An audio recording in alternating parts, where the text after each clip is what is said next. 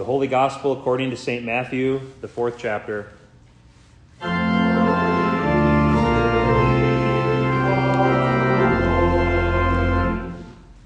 Then Jesus was led up by the Spirit into the wilderness to be tempted by the devil.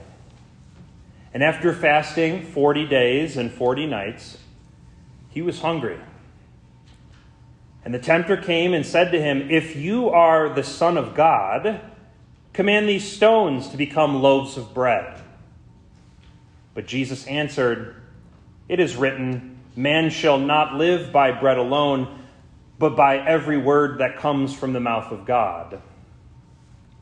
Then the devil took him to the holy city and set him on the pinnacle of the temple and said to him, "If you are the Son of God, throw yourself down, for it is written, he will command his angels concerning you, and on their hands they will bear you up, lest you strike your foot against a stone." Jesus said to him, "Again, it is written, you shall not put the Lord your God to the test." Again, the devil took him to a very high mountain and showed him all the kingdoms of the world and their glory. And he said to him, "All these I will give you, if you will fall down and worship me." Then Jesus said to him, "Begone, Satan, for it is written, you shall worship the Lord your God, and him only shall you serve." Then the devil left him, and behold, angels came and were ministering to him. This is the gospel of our Lord.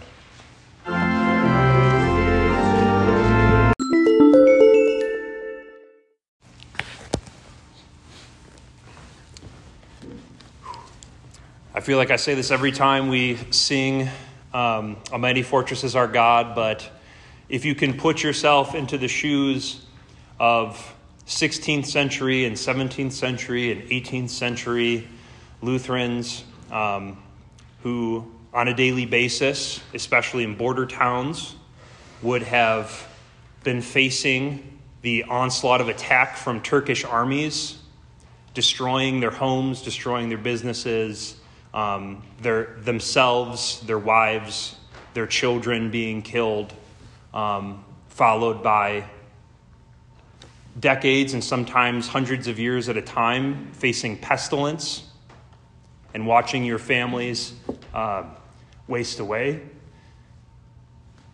or facing plague. And so these Christians would sing together, "And take they our life, goods, fame, child, and wife, though these all be gone. Our victory has been won. The kingdom ours remaineth."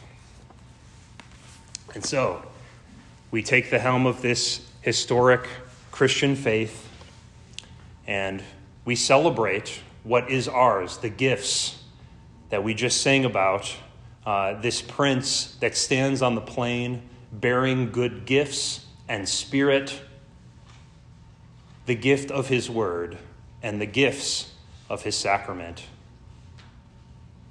which bestow upon us the grace earned for us in the death, resurrection, and ascension of Jesus Christ.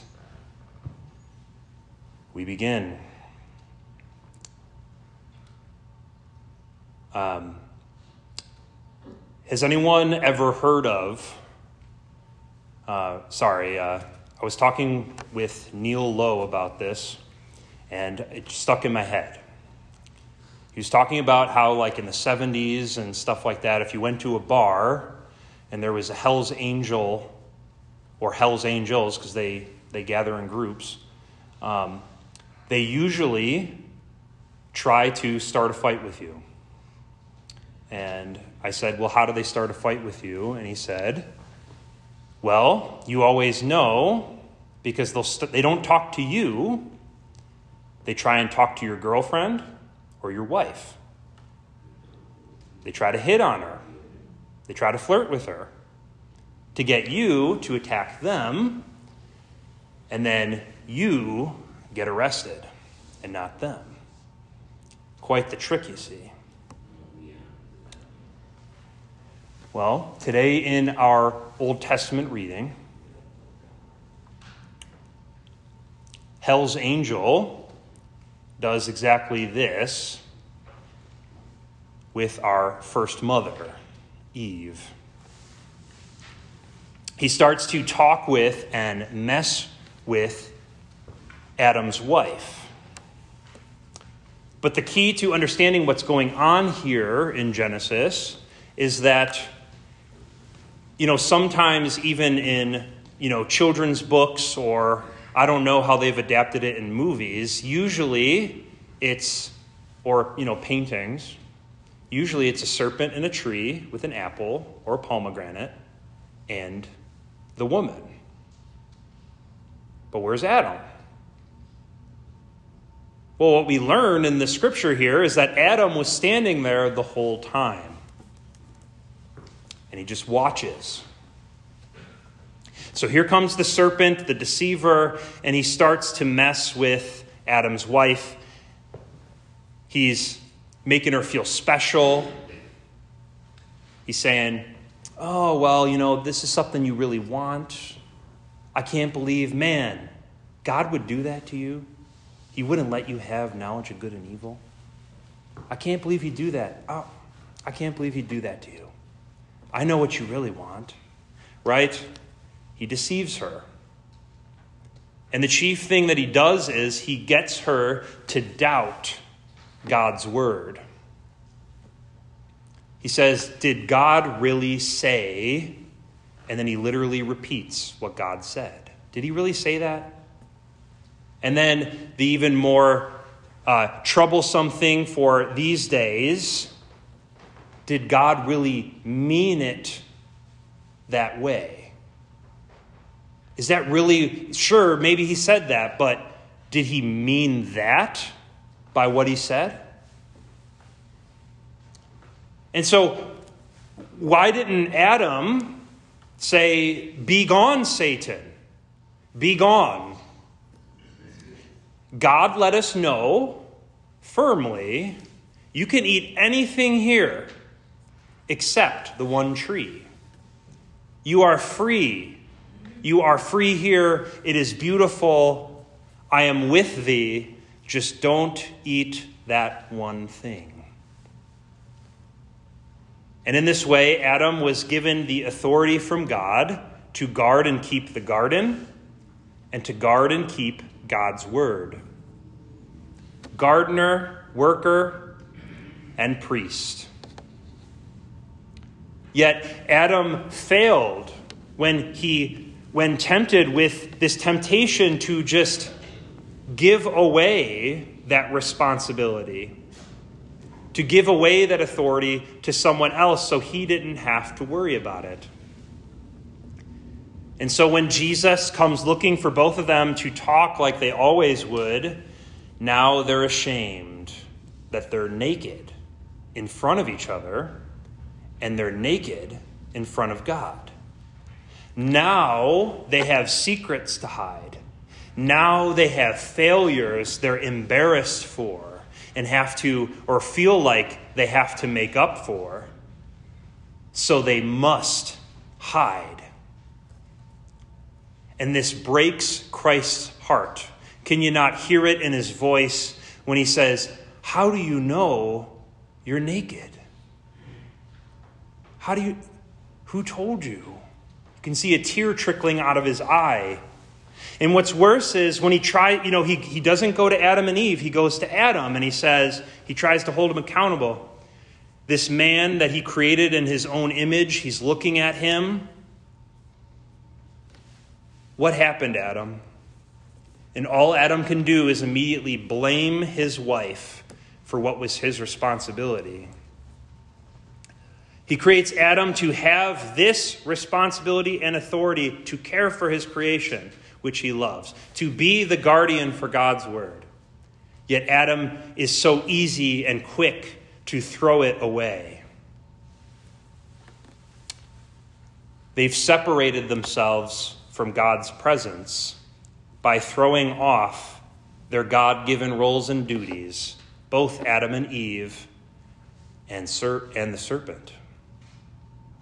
And Jesus lets them know, serpent, from now on, you'll be despised by mankind. Always keep notice, he puts enmity between the serpent and the offspring of the woman. So if you or your child or your grandchild like keeping reptiles as pets, keep a close eye on them. Yet Jesus also says one day, and this is glorious, the offspring of this woman will crush your head, serpent, though he'll bruise your heel. And this is the first gospel prophecy of the coming of Jesus Christ, the Messiah and Savior of the world, promised to us. It's why we call him Son of Man. He's the son of, as Matthew's gospel puts it, son of Adam, yet he's also Son of God, Son of the Father. Which is, usually we skip that part of Matthew in the very beginning with all the genealogies, but you'll catch it if you read it. And so then to the woman, Jesus says, by the way, just this incredible promise of your Savior who will defeat the devil. This is through this blessed gift of Eve. You will bring forth children from yourself. Life will come from you.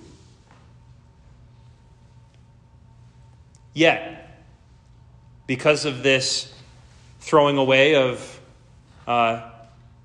your duties, now it's going to be painful. Not only for you, the woman, but all of salvation history. Every step of the way, going to the birth of the Savior Jesus Christ is going to be a long and painful process with much bloodshed, woe, tears, but of course, great joy. Also, you're constantly, and this is something that's easily skipped over, right? Also, woman, Jesus says, you're going to constantly clash with your husband's leadership or the lack thereof, and he's going to react harshly to it. He turns to the man and he says, Adam, because you tossed your God-given responsibility to care for creation away, because you tossed away your vocation of caring for God's word so easily and to lead your wife and family, now doing your work is going to be very difficult. It will still be just as rewarding at times, but only through pain and great difficulty by the sweat of your brow. And something I think is quite beautiful here is the Lord never curses Adam's task to keep, guard, and guide his family in God's word. He never does. It always simply remains this blessed duty. And so the serpent, the woman, and the man, they all receive some sort of thorn in their side regarding what they've been created by God to do, except this one task given to Adam. Read, teach, talk with your family about my word. And God has been blessing this each day since. The promise of the joy, the order, and the peace that accompanies the reading and talking of God's word together as a family remains unblemished in the family. So, flash forward to the fulfillment of the prophecy. The Word of God has become flesh in Jesus Christ, Son of Mary. God has made good on the promise of a son to the woman. One day, this second Adam will crush Satan's head, and one day, Satan will bite at his heel. But for now, Jesus is an adult man. He has just been baptized by John. He goes, Mark's gospel actually says the Spirit throws him into the wilderness. So the Spirit has led him into the wilderness to begin everything that he must do. Everything that the first man, the first Adam, could not do. Everything we, Adam and Eve, cannot do today. Man and woman before God. Everything we can't do, Jesus must do. The first man was asked only to fast from one food, and he couldn't do it. The second Adam fasts from everything for 40 days and lives only on God's word. The first Adam cannot resist temptation from the serpent. The second Adam fights the serpent head on, resists him, defeats him by his death on the cross, his resurrection from the dead, and his ascension into heaven. The first Adam can't keep one sentence of God's word straight. The second Adam not only is God's word, but corrects Satan's fudged scripture. The devil, this is dangerous, right? The devil quotes the Bible at you. And so he quotes Psalm 91. He says, he will command his angels concerning you, yet he leaves out to guard you in all your ways, because the Lord will guard you from the evil one who's talking to Jesus in this moment. The devil quotes the next verse, on their hands they will bear you up, lest you strike your foot against a stone, and neglects to finish, and you will tread on the serpent. Quite ironic, huh? All of the evils, all sickness, all pain, all of the rebellion, all of the hatred that pollute this creation of our Father stems from the failure of one man, Adam. And yet, Christ promises that inexpressible grace upon grace and forgiveness, those are already ours in the perfect obedience of one man, the second Adam, Jesus Christ, born of the Virgin Mary. By death, he defeated death. By perfect obedience, he covered our daily disobedience and gives his righteousness to us as our own. It's our blessed inheritance. Each of us each day wakes up and tries to live the way that God created us to. We try to go into our roles that we feel God has created us to fill. Yet, we fail over and over because that perfection that once existed in us is no longer there. It's been marred by the sinful disobedience of our first parents, and we inherit that as well. So,